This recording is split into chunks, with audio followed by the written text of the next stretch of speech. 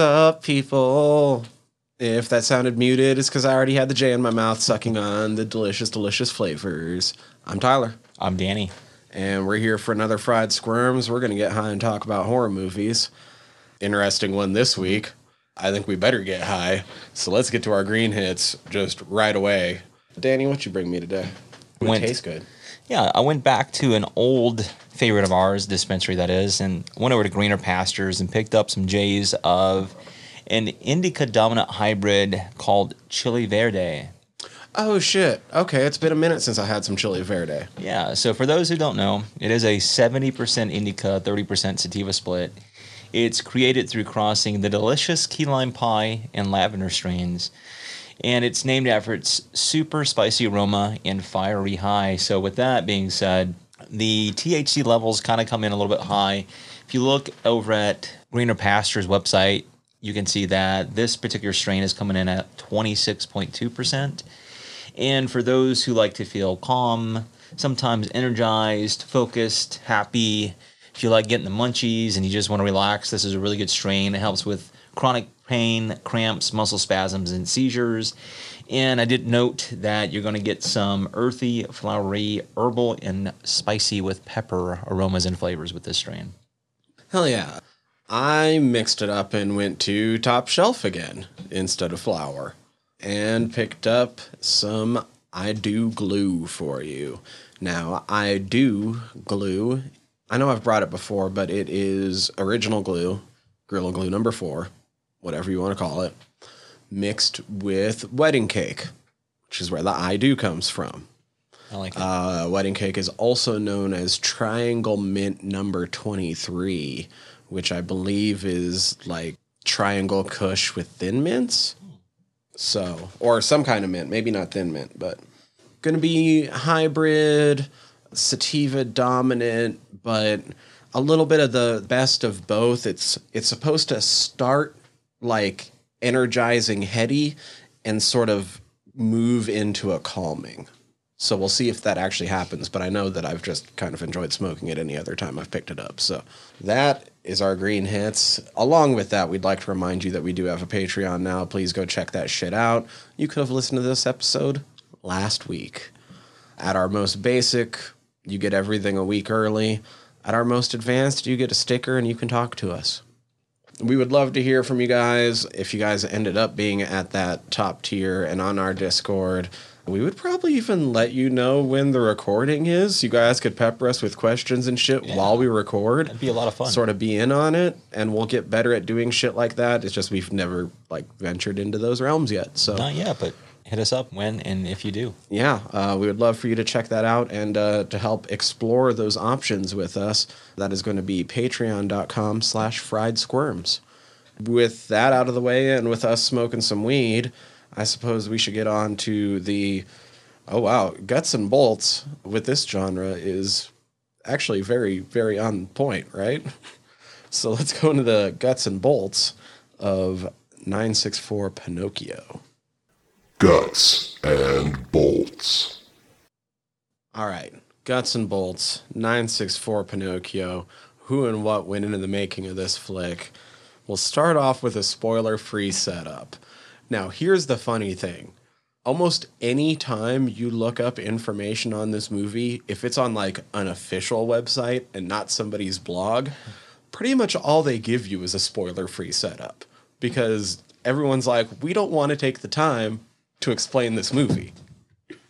So, spoiler-free setup. I swear this is spoiler-free. Even though this is going to be a bit of info. And I would like to say almost up front, warnings. Even this spoiler-free setup will tell you what you're getting into with this movie a little bit. So I think that's fair enough. Fair play. A mind-wiped, possibly cyborg sex slave is abandoned on the streets because he cannot maintain an erection when he's taken in by a girl who's drawing maps of the city as she teaches him to become able to function in society. They both start to change. I mean, it's as spoiler free as you can be. That's pretty accurate.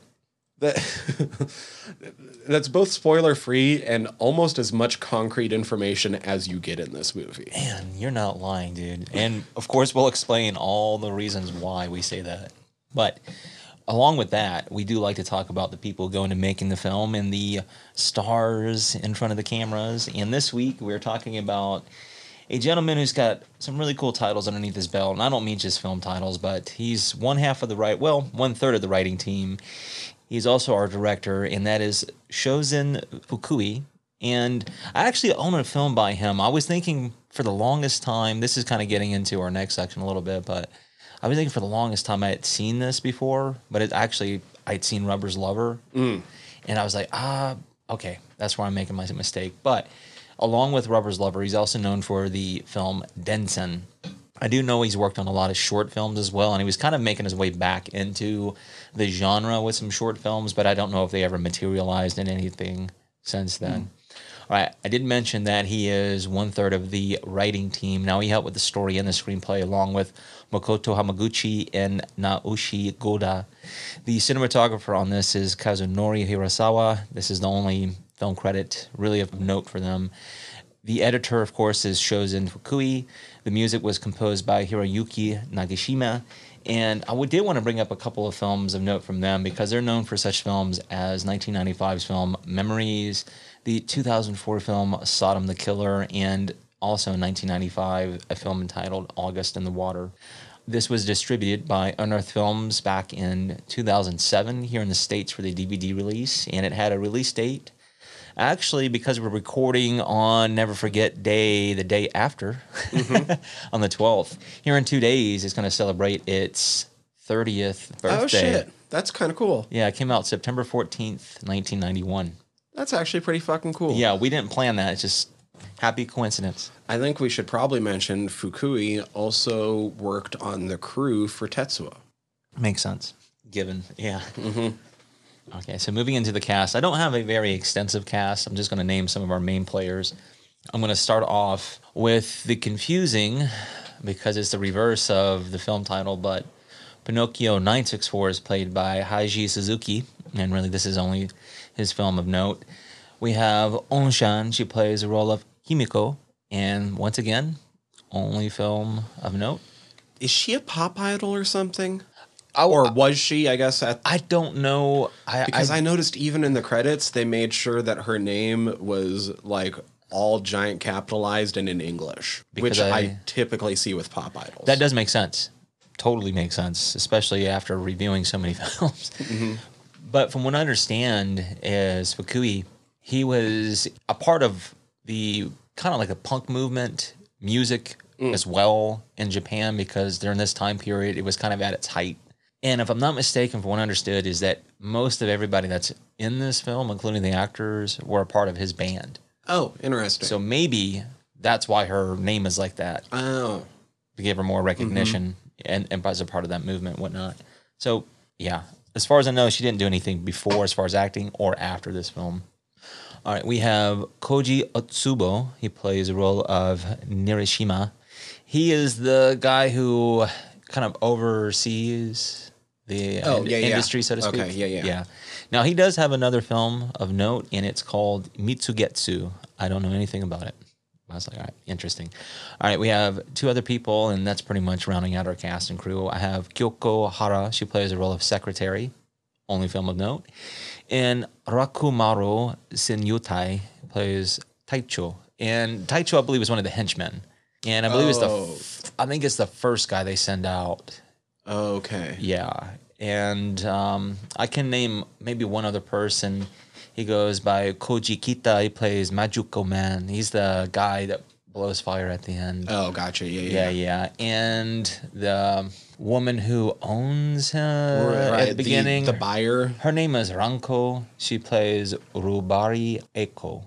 Okay. Because she isn't called that at one point in the movie. But yeah, that pretty much rounds out the cast and crew.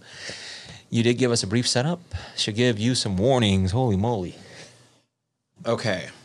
How to give warnings for this.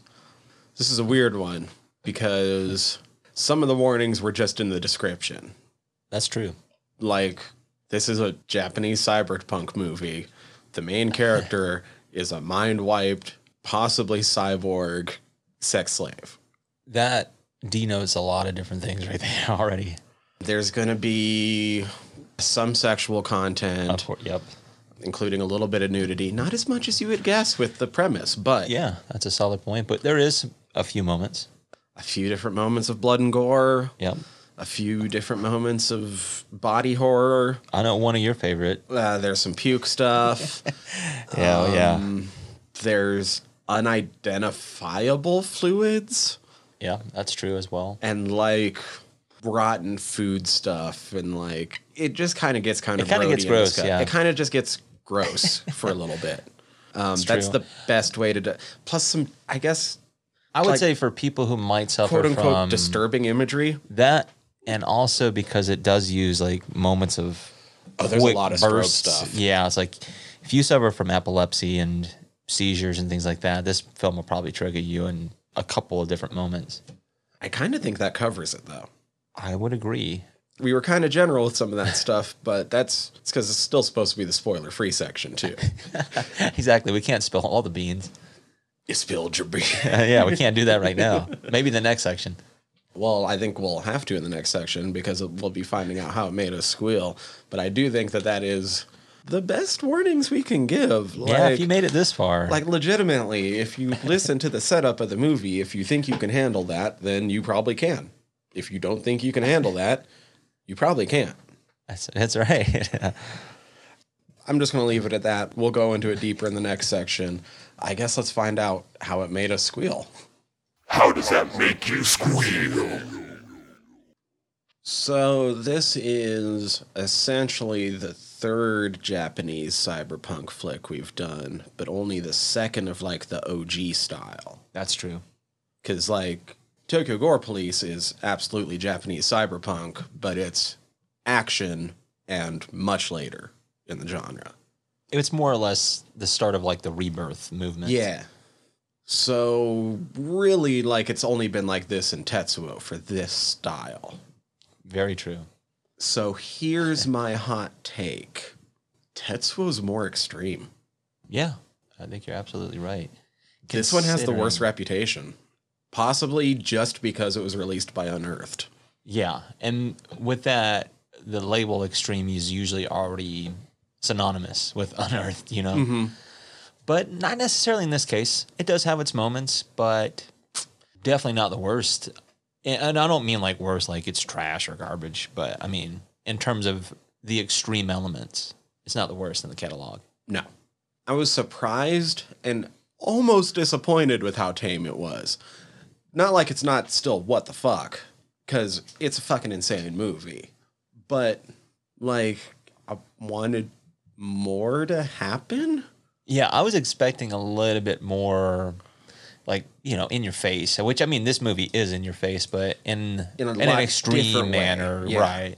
Where this, it has more of a guerrilla style aesthetic. It's because that's what it is, you know? Do you know for certain that they shot the parts that look gorilla in this gorilla? Oh, 100%. Reason being because they didn't have permits Right. to shoot those scenes. So, yeah, they just went in, filmed, and ran around so that way they could avoid cops. That makes this way more impressive from a filmmaking standpoint, Exactly. not from what we're actually experiencing on No, screen. but I will say this maybe to its credit a little bit.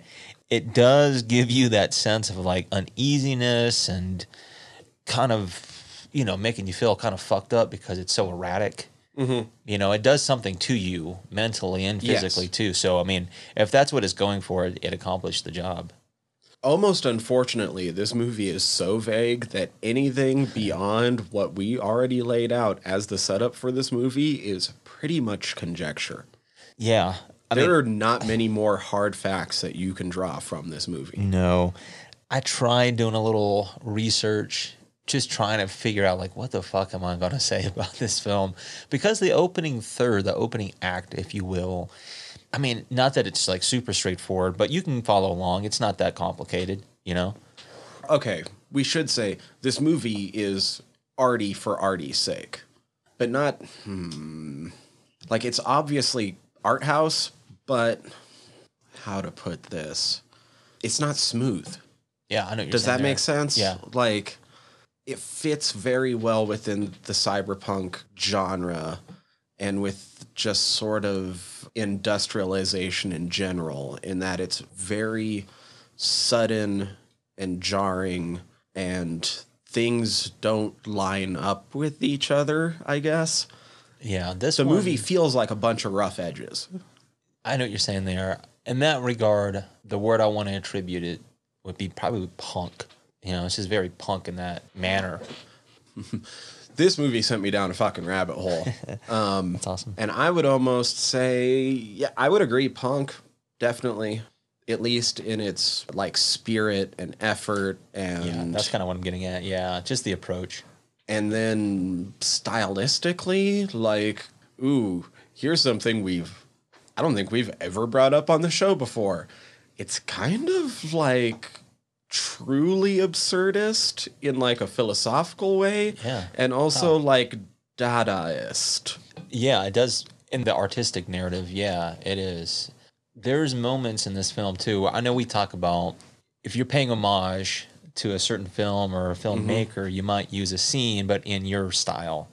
And in this case, I feel like this filmmaker was probably influenced by Sam Raimi, because there's some moments where it felt like Evil Dead, just the editing and certain scenes. Anyway, some of that. And there's a film called Possession that stars Sam Neill, coincidentally enough. If I had the information from me, I'd tell you the director's name. But there's a moment in the subway where it felt like that too. I'm like, whoa. It takes on like this certain movement, this certain artistic approach too, which I think is pretty interesting if you can catch it. You know, because it's not just putting a bunch of weird shit on screen. Like, it's taking some liberties. Well, on almost weirder, and why I almost go into like Dadaism and like their use of collage and stuff. Yeah. Is like I could have fucking swore that at least one of the lines was a Princess Bride reference. Damn. It wouldn't surprise me, honestly. It wouldn't. You couldn't talk to just a minute ago. You're still improving. That's what I'm saying. It's funny where they get the inspiration sometimes. Okay, so maybe this is honestly just the setup. We kind of laid out the movie for you. You're right. Like, there's not a lot more to it. I guess what the setup doesn't cover is the way they change, and we can talk about that in a minute. But let's just get the action out of the way first with this I like film. it, yeah. The change starts to occur after they sleep with each other. Both seem to be awakened in some way. His is a lot more weird and cyberpunk. Hers is just kind of gross. She ends up going and puking in a subway and coming back and finding him, and they have some weird interactions before she takes him out to a junkyard and binds him to some junk. Like, it ends up being like, once he pulls it out, it's a fucking like concrete block. Yeah. But like, she basically just binds him to a junk pile. Essentially, yeah. But then kind of drags him back to civilization again. And the corporation that made him sends out some people looking for him. She leads them to him as he's having a weird mental break. Yeah. They go to kill them with some gas, at which point she turns against them. But when the gas seems to not kill Pinocchio, they freak out, go back to the corporation. He chases after and kills the guy running it. She mutates further and he kills her? Not really. I mean, he literally beheads her, and then there's a union of sorts. Yeah. Which, it's weirdly kind of the same sort of thing we got from Tetsuo, right? Like, At the end, yeah. where they kind of just become one. That's what I mean, that there's a union. And That's that's just it. the bare bones. That's the Yeah, bare yeah. bones. Yeah. So now that that's out of the way, we can talk about the rest of this fucked upness. Right. So, not that we necessarily have to go full in depth, but one of the things that I read into off of a blog this guy wrote years ago, and I'll read it really quick. It helped make me not just appreciate the film more, but just kind of try to make sense of certain themes, perhaps. But this is what his little header starts with: is like, what the fuck did the ending mean? And I'm like, I was kind of like, okay, yeah, exactly, right? Right. Parts of this make sense until that ending. Yeah, and I'm like, okay. All right, so his first note in this, it says, essentially, Pinocchio starts the film off as a baby. So when he interacts with Himiko, he's kind of like, no, I'm not. Right. Like, looks like he wants defeat. It says, over the course of the movie, he journeys to self-awareness, right? Once he learns his name and becoming aware, he comes into power in his adulthood and eventually dies at the end as his body is destroyed, right? And then the second point is Himiko and Pinocchio have a spiritual connection from their first encounter. He says, we get a sense from her flashbacks that she might have been implicit.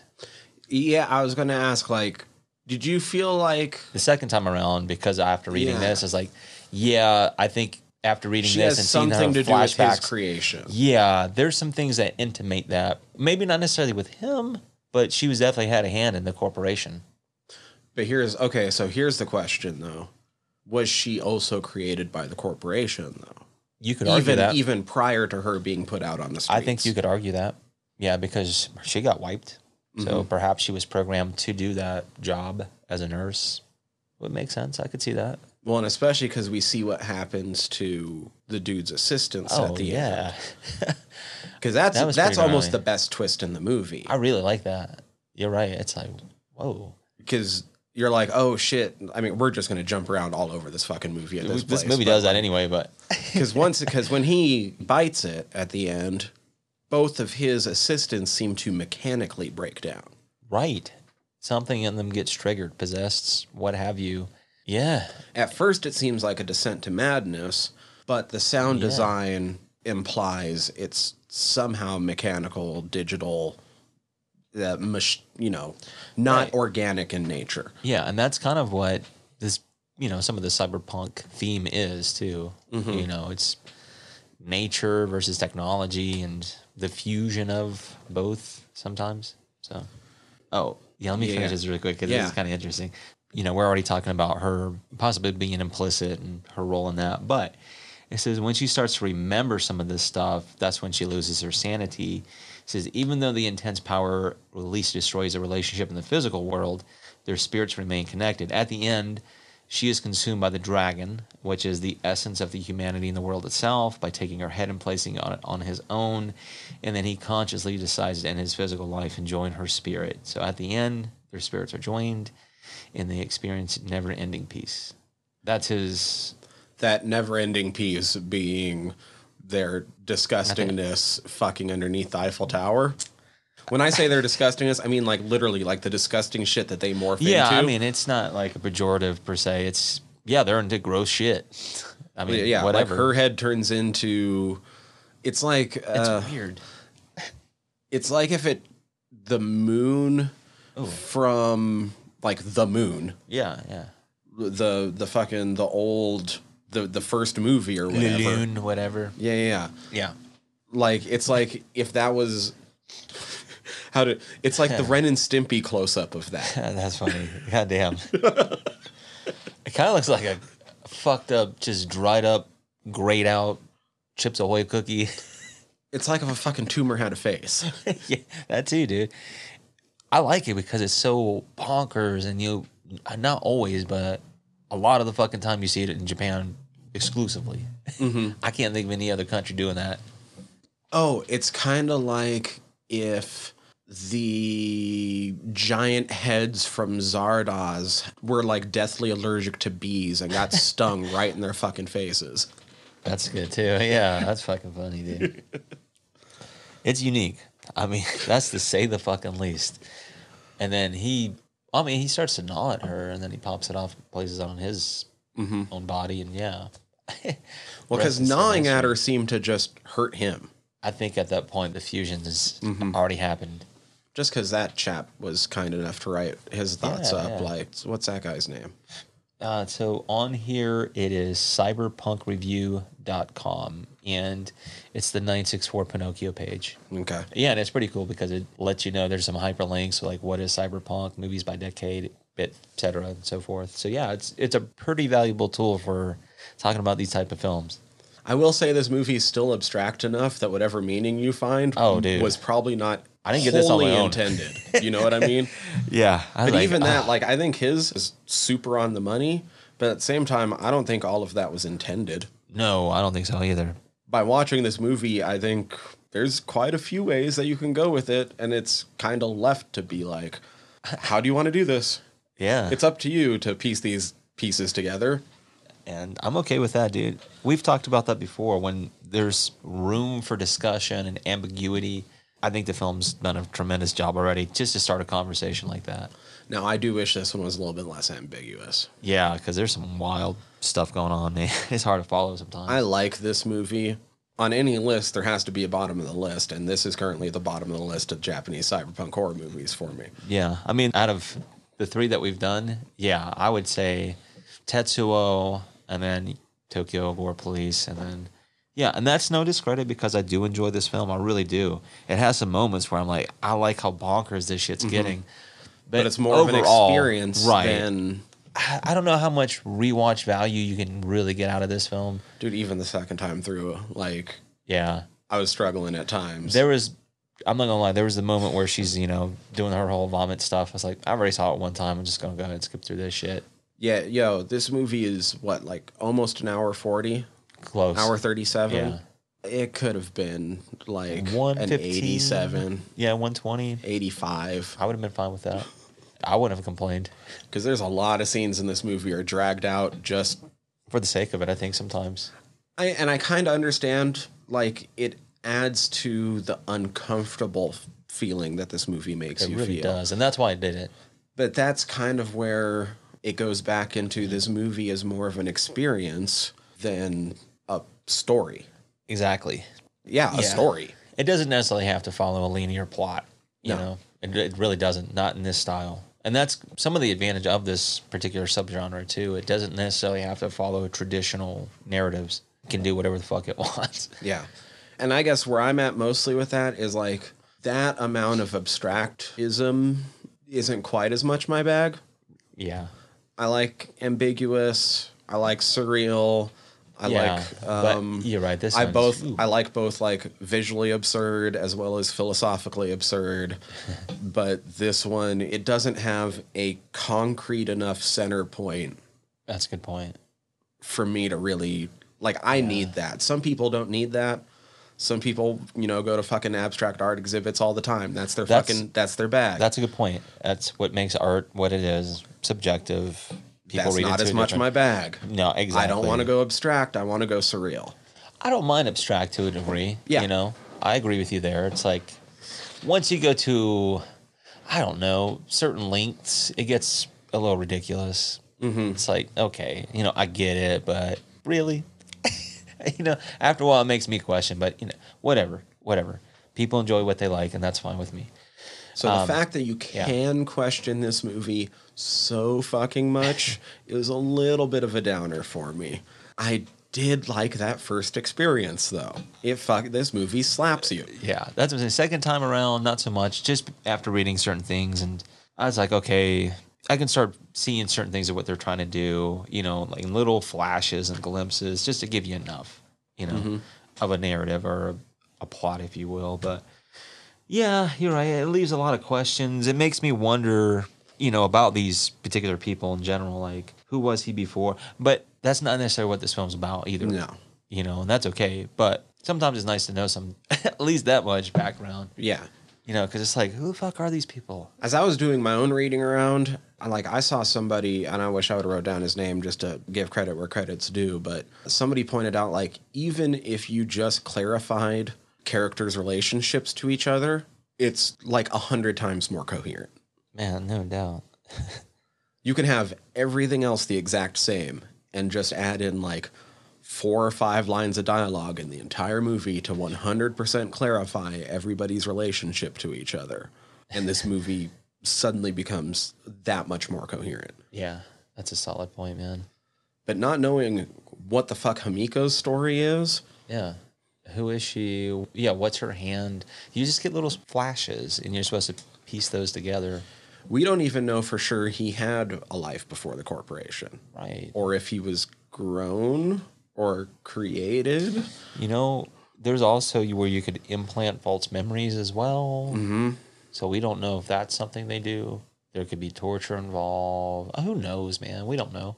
That's his conjecture, but it leaves it open for that too. Now, there were some things that super impressed me, though. I love some of that opening bit, the juxtaposition of how they were both let out of the corporation, of him being lobotomized and thrown out onto the street by a fucking nurse wearing nothing but her fucking nurse gown. Yep. Fucking bare-assed. That was kind of funny. Her just like walking back bare-assed. Just bare-assed, yeah. And the voiceover seems to all be pertaining to what's happening to him, except it keeps flashing back to somebody else walking down a hallway, and then you realize that it's all been talking to her. Yeah. That was really fucking well done. It is. It does some things like you were just saying there really well. That's a good example of that. I wish we got more of her weird I don't even want to call them flashbacks because they seemed way more metaphorical than anything. But like her in the white dress in the fucking room. Yeah, that's what I'm getting at. Yeah, that seemed more artistic and metaphorical more so than like this was a real event. But there's so little of it that like I was like, what's this supposed to be? Oh, it's already changed. What? Yeah. You get to see a glimpse of her towards the end of that where she stabs into what could be a person. We don't know who the fuck it is. It's just whatever it is. Yeah, it's like, okay, that's weird. I don't know if that's making you question whether she's a good person or not because you're seeing her do what appears to be an evil act, perhaps, while everything's white and innocent. I don't know. Symbolic, who knows? Not that I wanted this to be like a sexual torture movie, but after the setup of like the first act and like how he gets thrown on the street, it kind of doesn't matter he was ever a fucking sex slave. Yeah. Unless you want to argue that that's what's contributing to his mental breakdown throughout the rest of the movie, which I guess is a good argument, but it's never shown in any... Yeah, no concrete manner. He honestly just seems more betrayed by Hamiko for the last 2/3 of the movie than anything else. Everyone else exhibits a range of emotions, but once he feels betrayed, he never seems to stop feeling betrayed. Yeah, it sends him down that spiral. Yeah, that's a solid point because even in the first few minutes after he gets kicked out and then, you know, that lady, Eiko, and her other sex slave, it appears, like they're going at it. Everything's hunky-dory. I'm like, yeah, how much are they going to explore this avenue of the cyberpunk? But not much. I mean, I'm not saying that's a bad thing or a good thing. It's just, it leads you to believe that there's more going on with that than the rest of the film that plays out. Well, and how bad the corporation wants him also seems to indicate something special about him that's never for sure shown. Yeah. I mean, it is, but it's not. Yeah, that's a good point. Because they're being so freaked out of him being on the street and just out and about in general. Like, ooh. Does that mean that his crazy awesome transformation sequence with the fucking... Yeah, it's gnarly. Is that literal? Perhaps. Okay, this is an audio medium, and all I did was like a hand sign. Like, I'm referencing like when she comes in and he's like laying in the circle, and then it starts fucking strobing out, and like the crazy fucking mechanical spindly claw hand comes out of the middle of the circle and is like searching around and shit. Is the implication that he's actually some sort of super fucked up cyborg? Yeah, there's some... That shouldn't be out on this, like... There's some weird going on.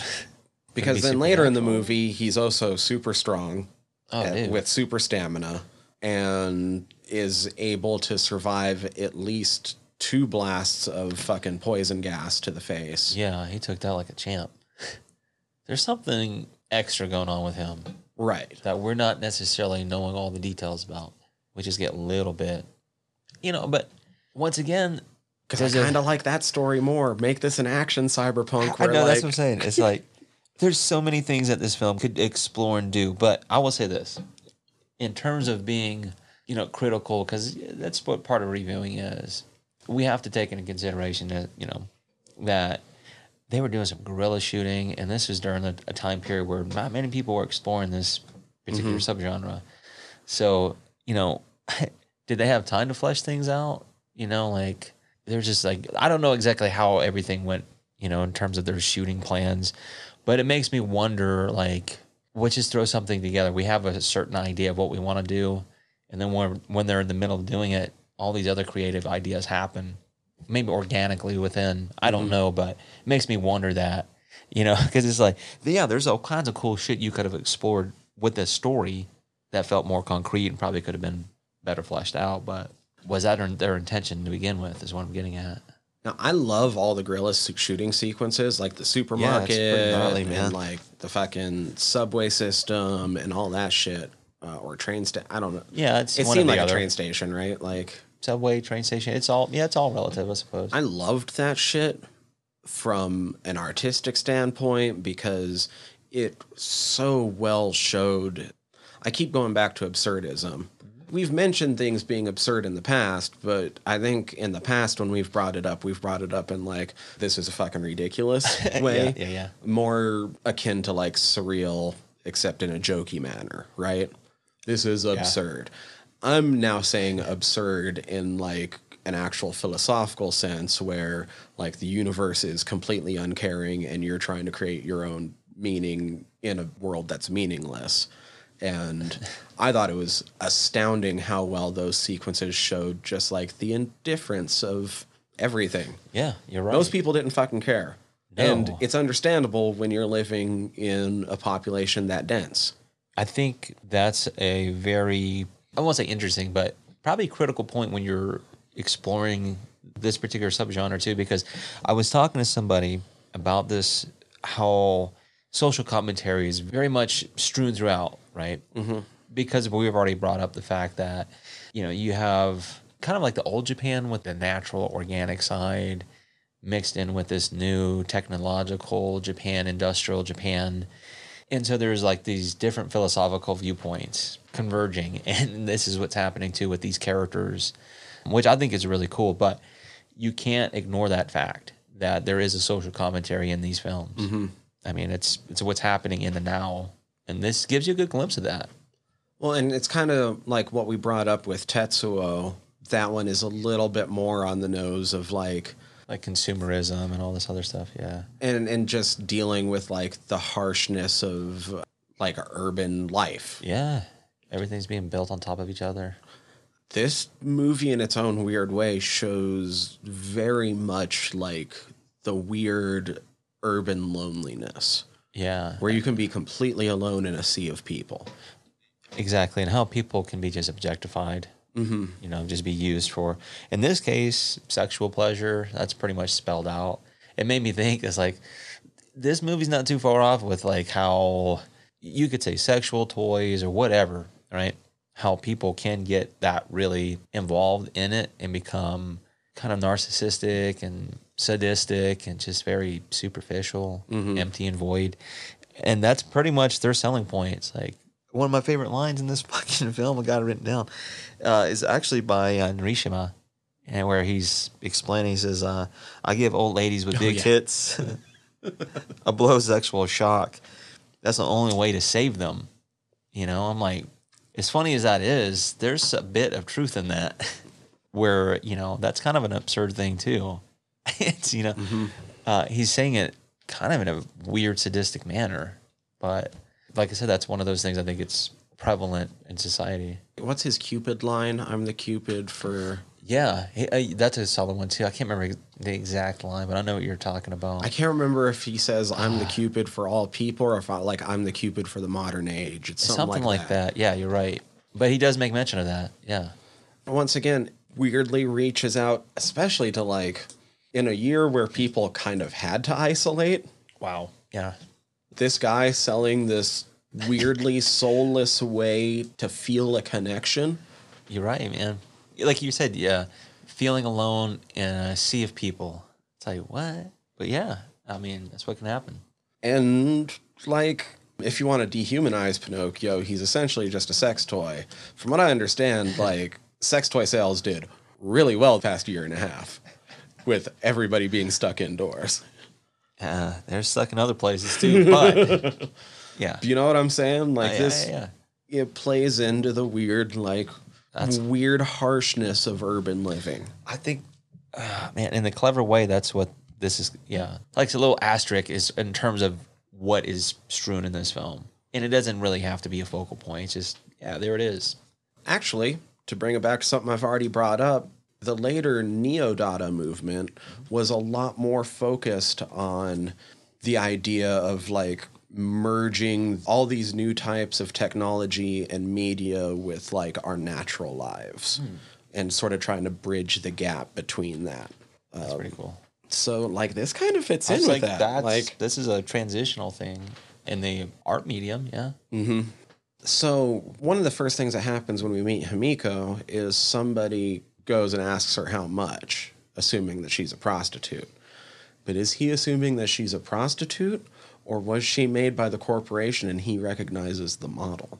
Ah, man, that's solid too, because we don't know. Because she doesn't look anything like a prostitute. No, she doesn't. Not at all. If that's what a prostitute looks like, I'm confused. Yeah, she's sitting on the fucking ground, Just sketching out sketching the a city map or while whatever. holding some fucking binoculars. Dude, if that says prostitute, Sign me up. no, I'm just kidding. But yeah, I mean, I would have never assumed that. Just in passing, he did. But that begs the question: yeah, did he recognize her as a specific model? Perhaps. How many of these are out in public? But that also begs the question: this. Well, you could say she's already had her memory swiped right at this point. So was she, yeah, I don't know, man. Because some of the flashes is like she was a nurse, but what was she before that too? She could have been. Or once again, was there a before that? That's solid too. You're right. Maybe was she created? I don't know. I don't know. That's solid. Yeah. There's gonna be a lot of I don't knows from me. I already see it coming. Like, there's no proof in this movie that there was ever a life before they. Like, they could Right. literally have been created. You're absolutely right. There's no indication in it to the contrary that I'm aware of. Yeah. I don't know. I still didn't get the puke shit, though. No. What's interesting I found about that, if anything, if you want to find anything interesting about this, is the connection with what she was throwing up and when she came back after she lost, I'm putting air quotes up, when she lost him in the subway or train station. So when she returns to her dwelling, he's there. And he kind of turns into the same. Right, there's a ring around him with that same stuff, and then she goes to eating it. Now, depending on where and how you watch this, it can either be like super, super grainy and dark, and then some of it you can see a little bit more clear. It's almost like not much difference, but like between 480 and 360. But I was like, I think she's just eating rice, like a big old wad of rice. So there's And some other stuff, of course, but there was not many, but there was a couple parts of this movie where I'm like, oh, they never intended for this to be shown on anything other than VHS on a CRT. that's probably it. Because her welding him into... Did you laugh as hard as I did when she was, huge air quotes, welding him into the manacles? Oh, yeah, I know what you're talking about. Because she holds up the torch. And you're like, I don't think that's the right kind of torch for that. No. Hell no. But then No, hell no. you see her working on the manacles. And there's the sound of a grinder. And there's the sparks like a grinder.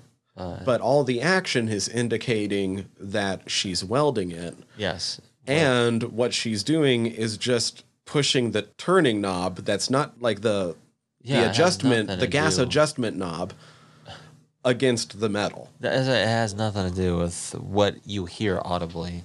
Like you said, there's no, There's no grind. It looks no like grinding. It looks like they're trying to show that knob as a grinder.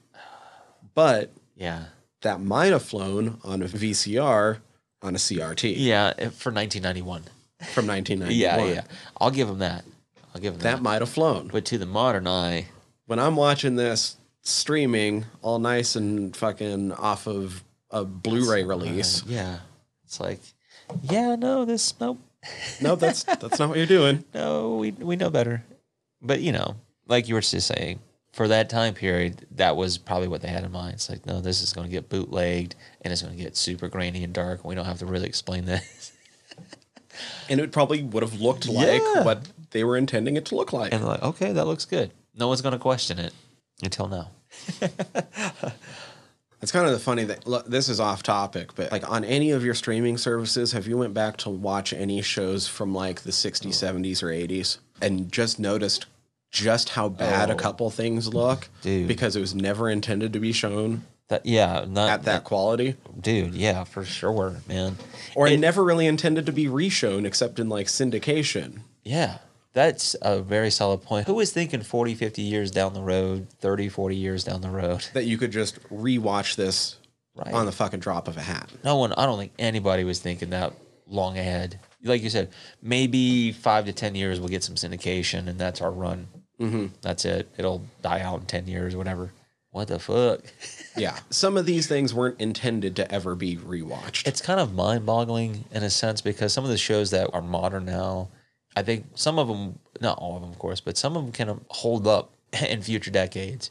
And it's going to be interesting to think what other people are going to be watching 40, 50 years from now. Like we're watching it right now. Right? Yeah, that's crazy. It's kind of mind-boggling. Yeah, so, sorry. Back to the puke. But you have to mention that. All right, let me pull this up really quick. Yeah, 'cause yeah. I want to mention this film. I've already kind of mentioned it. It's the weird puke circle that he's in that ends up becoming that transformation sequence that I had mentioned earlier. That's true. Oh, man. I'm probably going to say his name wrong, but his name is Andrzej Zalowski. Okay. Yeah, he directed Possession from 1981 and has Isabella, Johnny, and Sam Neill. But there's a scene, I don't want to really talk about it too in depth because it might be one we need to explore down the road sometime. But there's a scene that's very similar, right? That film came out in 81. This film came out in 91. And I was like, oh, there's too many parallels where I think he might have borrowed some of a scene that happens with Isabella's character. I mean, not to the point where she's thrown up like this, but there's some similarities. That's all I want to say. Okay. I'll leave it to that. But then everything else felt, I don't know, felt like this guy might have a little bit of a fetish with the vomit. It was weird. It was like, it's a little gratuitous, it's over the top, but it's also just like, let's go for it. You know, that's what I kind of felt like. She was into it somewhat, I suppose. Right? She went for it, man. Yeah, she did. Like, what the fuck? Everybody in That's this crazy. movie goes for it. They really do. Like, I don't know if you can get that kind of commitment now. I mean, you probably could, but Yeah, I don't think I could have like kept in character as Pinocchio during those fucking guerrilla shooting sequences. There's some gnarly shit going on. Like, he did a killer job staying in character. Top notch, man. He did a great job. And that look is fucking like for this kind of movie, what he ends up looking like by the end, that's fucking top notch. Like that is gonna be in my brain, not in like a seared in my brain in a bad way, but it's like memorable. It's fucking memorable. That was Yeah, especially for this particular subgenre, too. It's like, it stands out. kind of wish more would have been done with it. Yeah, I do, too. But Because That begs the once you question. get into the last third of this movie, a good 40% of it is him running and yelling. that's, yeah, I could have done without some of that. Like, it really could have cut that down a lot. But I mean, And I think the get point it. is the presentation. Like That's what the I'm saying. I get uneasiness, it. the editing, the jarringness. Precisely. And I totally get that. But goddamn, like it's legit like 40% just him running and yelling with know- that fucking stupid block. I wonder what that would have been like at the theater upon its premiere. Like, if it hit the circuit. Yeah, no, yeah. That would make Super you feel fresh. so, You don't know what you're getting into. so uneasy in your seat. Like, you get squeamish and shit. Maybe that was its whole purpose, the whole point of that. Yeah, we're going to make you feel uncomfortable, man. I don't give a shit. So sort of taken out from some of the other stuff that happens towards the beginning and towards the end, a lot of that little middle bit with their interactions and then going into like both of them, quote unquote, sort of waking up and sort of realizing who they are. Yeah. So she goes to like weld him and leave him out in the junkyard, and all of her dialogue indicates that she's leaving him there. But then she grabs onto the chain and doesn't let go and fucking helps drag him out of that place. Yeah, that is exactly what she does. So that entire middle section kind of just feels like watching an unintentionally toxic relationship where both of the people go into it with the best of intentions, not realizing that they each really, really, really badly need to work on themselves first. Right. And then, once again, putting air quotes here, it's the possession, right? She becomes very possessive I mean, you're finding out who she is because she's finding out who she is. And I don't want Maybe. to. That's what I'm saying. I don't want to say before because I don't know if there was before. We've already mentioned that. But there's some weird stuff going on personality wise, regardless. Like there's a switch, a transformation. Well, if she you makes will. a huge fucking switch. Yeah, a metamorphosis is what I wrote in my notes. It's like these people are changing in the middle of this film. But like her refusing to let go and continuing to drag him, even though like all of her dialogue indicates that she's leaving him. I'm just like, Yeah, so this no. is just like a toxic relationship metaphor? That comes in the narcissism thing too, because she's like telling him to die, but she's also chaining him up and keeping him because she knows there's value in him. There's people looking for him. She's like, oh, I don't really want you, but I know these other people want you, so I'm not gonna let them have you. You're mine. It's like toxic. Well, and along with that, like when that ends with like the food stuff, Yeah, that could just be like an actual blow up they had at like a dinner. exactly. I mean, of course, this is over the top version of that, but But you you're know what right. I'm saying. No. It could be a metaphor for that. What do you think was with the cherries and the spit, though? Whoa, I was going to ask you about that. So I was like, have you ever seen anybody do that? Like saliva cherries? Nah, but everyone seemed into them. Because dude, Hamiko, when she gets in office later, she could not mows stop eating down. them. How is she going to eat the whole fucking bowl, dude? She's like, oh, food? fuck some vomit. Give me some of them spit cherries. Y'all got the good shit up in here. Yeah. Damn. I'm literally drooling over these. I did like the scene too where Narishima and his secretary, they were like eating the cherry in yeah. that film. Like, whatever. It's like, that is so gnarly. Japanese people are freaky, dude. Yo, he might have been the best fucking character in the movie. He was He's great. so over the top. He was and great. like the perfect just He says a line that was very, very villainous. He kind of, I don't know how to say it in Japanese, but he just kind of lets the word linger, and it's like, man, that has some menace to it. There's some spice in that. It's like, I like that. yeah, dude. He was fucking great. He fucking chewed the scenery Every chance he could, he did. like no one's fucking business. Yeah, it livened up his bits, and I'll give the secretary some credit too. She went over the top sometimes too, and it added to that like weirdness of it. I did love the bit where Hamiko was watching their goons through the binoculars Yeah, and and narrating the what they were voices. saying. But it was probably pretty legit to what they were saying. It was Not like too she far was off. making fun of them, but all the actions indicated that like That's probably what they're saying. it's probably pretty close. There's some interesting bits of humor in this film too. You have to point that out, but I like it for that too. Like, yeah, it can be silly. Like I was streaming this, and that weird halt shot on the cityscape made me think that my shit fucked up. That's hilarious. Like I had to stop and be like, wait. Do I have to buffer? Oh Got no, it's still just okay. all right. The cityscape. When I was taking my notes, of course, for the second viewing, a moment hit me, and I was like, man, okay, I wonder. This is me just wondering here. I wonder if that's an homage or maybe a shout out to Troma, because they like to use that cityscape as like an intro before you get into their films. I'm like, that's interesting because Troma likes to fuck around with like Gross. nuclear age and gross and yeah, that kind of stuff. Maybe not to this extreme, but it does. It's not Kinda. shy. I was Yeah, like, it's not much far off from this. Not Like we too said, far this off. one isn't as bad as you would no, think. and it wouldn't be too far off from a Troma film. It really wouldn't. No. But it just made me feel that way. It just maybe it was the artistic shot of it. Maybe it was just a pure coincidence, but it makes me wonder. It's still fucking wild. Just thinking back on it's making me laugh. The fucking weird, like, almost non sequitur of the other goon just listening to metal music and deciding to adopt a kid. Yeah, I know we're doing, but you can't see it, but there's a bunch of air quotes. Yeah, adopt a kid. There is a line he sets up earlier when you're first introduced to those henchmen where he talks about his wife and he's like, yeah. Oh, yeah. He mentioned, because he does mention that shit earlier. Right. So it's not just something that happens out of the blue. Like, this guy's committed now. He's like, fuck it. She already gave me the okay. Why, But dude? it's kind of out of nowhere. Yeah, like, why are we you don't kidnapping? know. There's no reason to cut to him in the first place at that point in the movie. I fucking loved it, though. It's- Like, that it was part fucking awesome. hilarious. What did you think about the music in this film? The music and the sound design Yeah. all across the board was like that's almost a reason to watch this movie. Oh, yeah, man. I did have to make note of that. That's why I wanted to bring that up. There's moments where the music really does ratchet up the scenes and the feelings that it's trying to make you feel. And I liked it for that. You're right. The sound design was well done. The choice of music and score and ambiance and things like that. I was like, yeah, this is good. It made me feel entertained at least. Yeah. For those scenes. I legit think as long as you can handle the rest of this, it's worth watching just for that technical aspect of this movie. I would agree with that.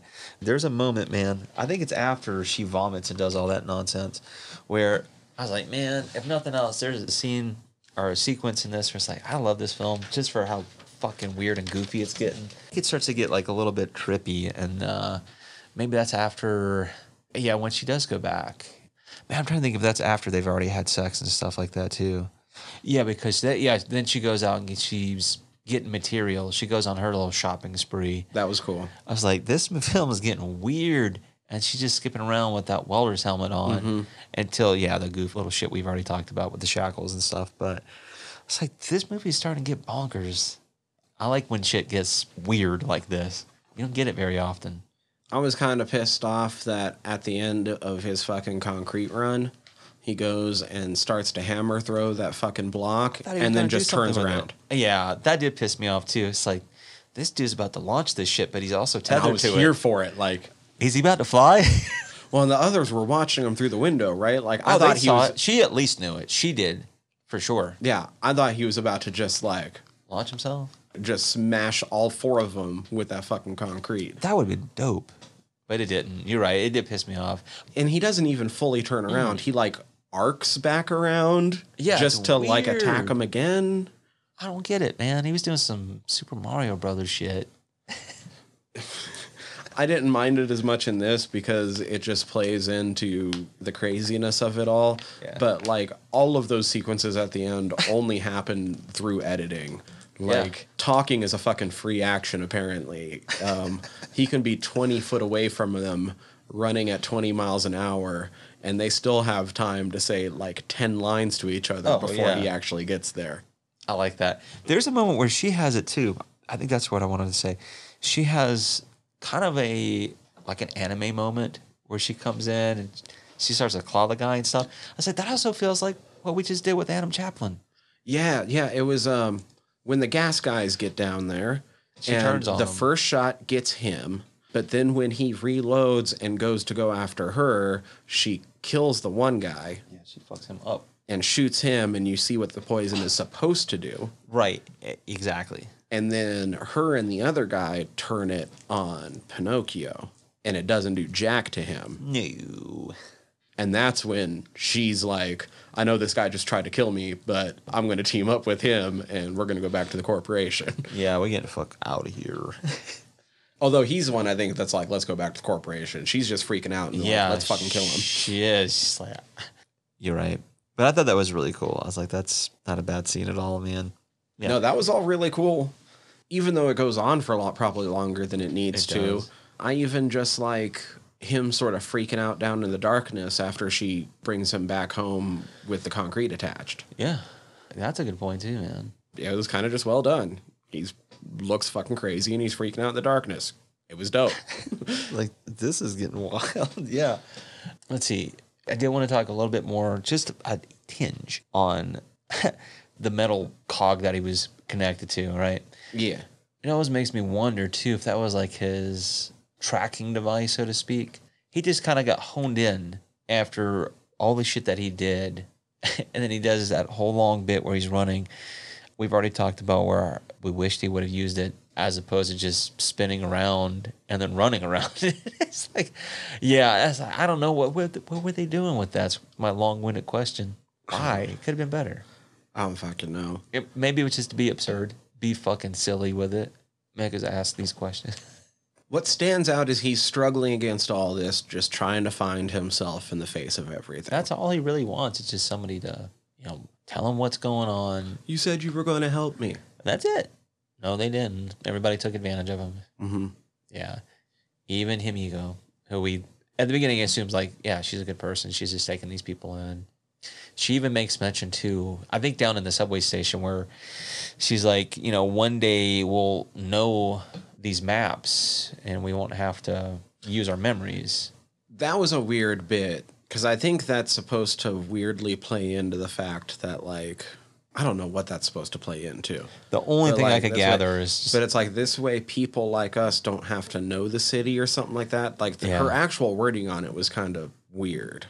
Once we have this maps, you don't have to know it. Like, right. It makes me wonder too, like how much of, or how many people maybe she's encountered like this prior to Pinocchio. Mm-hmm.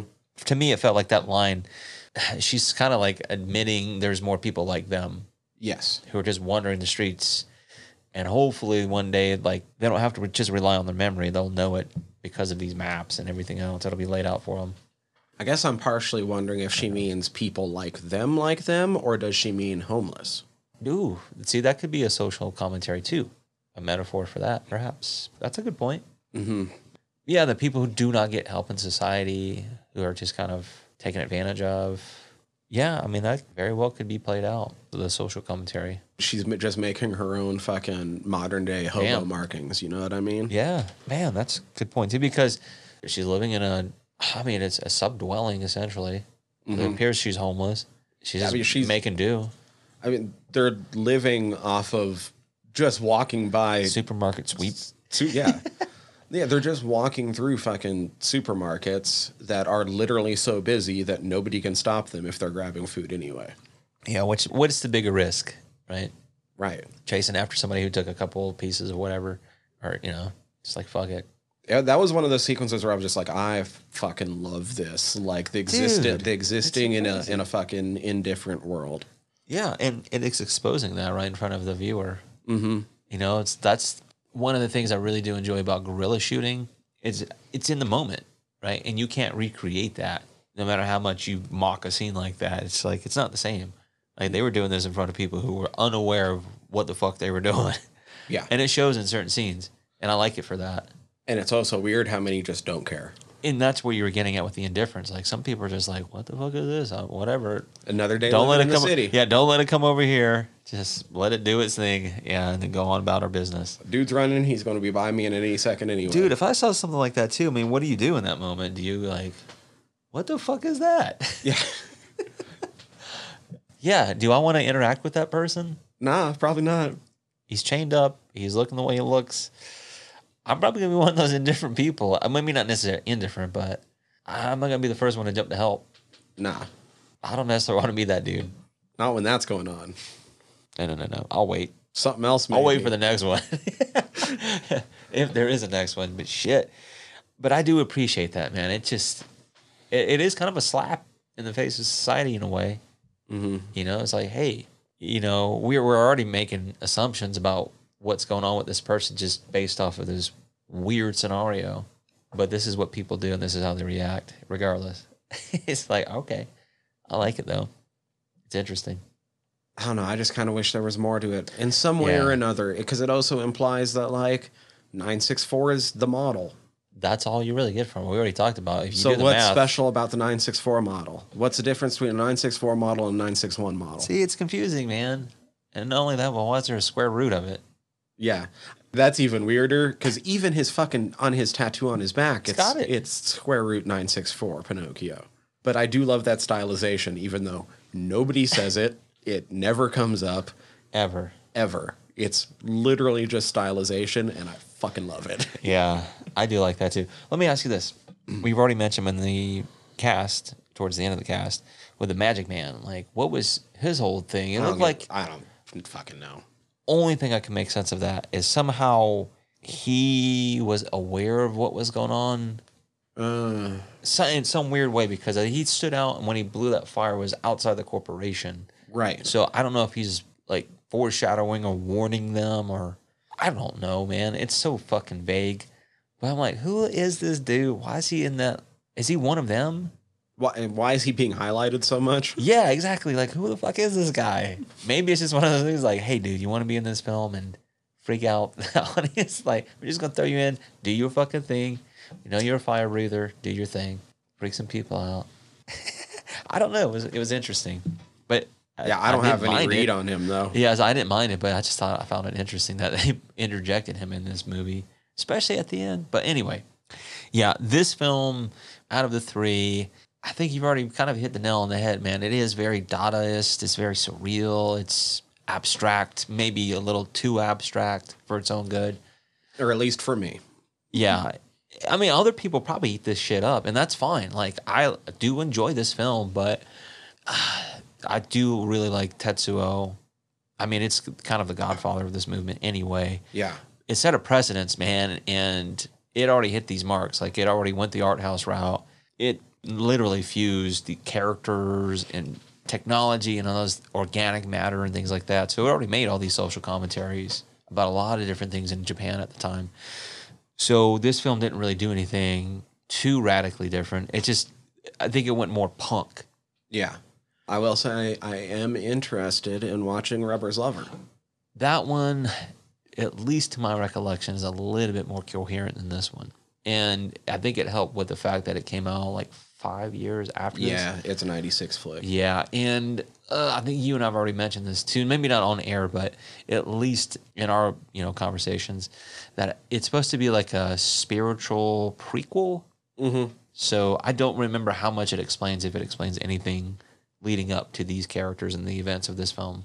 But I think in the spiritual prequel sense, the experiment of theirs that finally works in Rubber's Lover is supposed to theoretically be the predecessor to whatever they're creating in this movie. This one, gotcha. Okay. Yeah. And I can honestly say this, even though I've had the film for, it's probably going on like 16, 17 years, something like that. Rubber's Lover, that is. I think I've only watched it one time all the way through. And it's probably been that long ago, too. So I'm definitely in need of a rewatch. How soon? I don't know, but at some point. Yeah. Everything I know about it, though, is that it's a little bit more straightforward than this, right? Yeah. Like I said, to my recollection. I think this is like, it does everything this fucking subgenre is supposed to do. Oh, yeah, I'm not arguing that at all. I personally need something more concrete. Yeah, something a little bit more straightforward. But, it's okay. I don't want to get too far into that. At least for it to reach the upper echelons. Like I said, I still fucking really dig this movie. No, I do too, man. I would much rather watch this than a lot of other things that we've already discussed. I'm not saying that it's at the top of the list, but it's also not a bad one either. It's always interesting. Yeah, dude. It's going to spark a conversation regardless of who watches it. It's always interesting. It just, man. I know. I know. Plus, like you said, the rewatch is... It's not quite there for me. Not that great, at least. Nah. If I had to watch it a third time, I'd probably be like, ugh, really? Yeah, if I had to watch it a third time, I would do so in a format where I for sure could play some of the sequences at 1.5 times speed. Oh, I kind of considered that for the second time through, too. I'm not going to lie. It's like, is there any way I could speed this up a little bit? Because I already kind of know the bare bones. There's just a couple things you need to go back and see again and make sure for your notes and shit. Like, yeah, exactly. It's like, did I see this right? How to interpret this?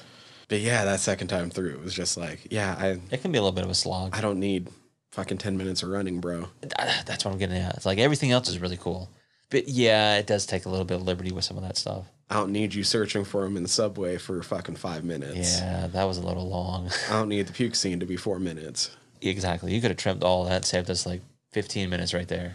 I do need that crazy fucking mechanical transformation sequence to be about 5 times longer. Yeah. We need a little bit more of that, less of you puking for 4 minutes. You could have puked for 30 seconds. That would have been enough.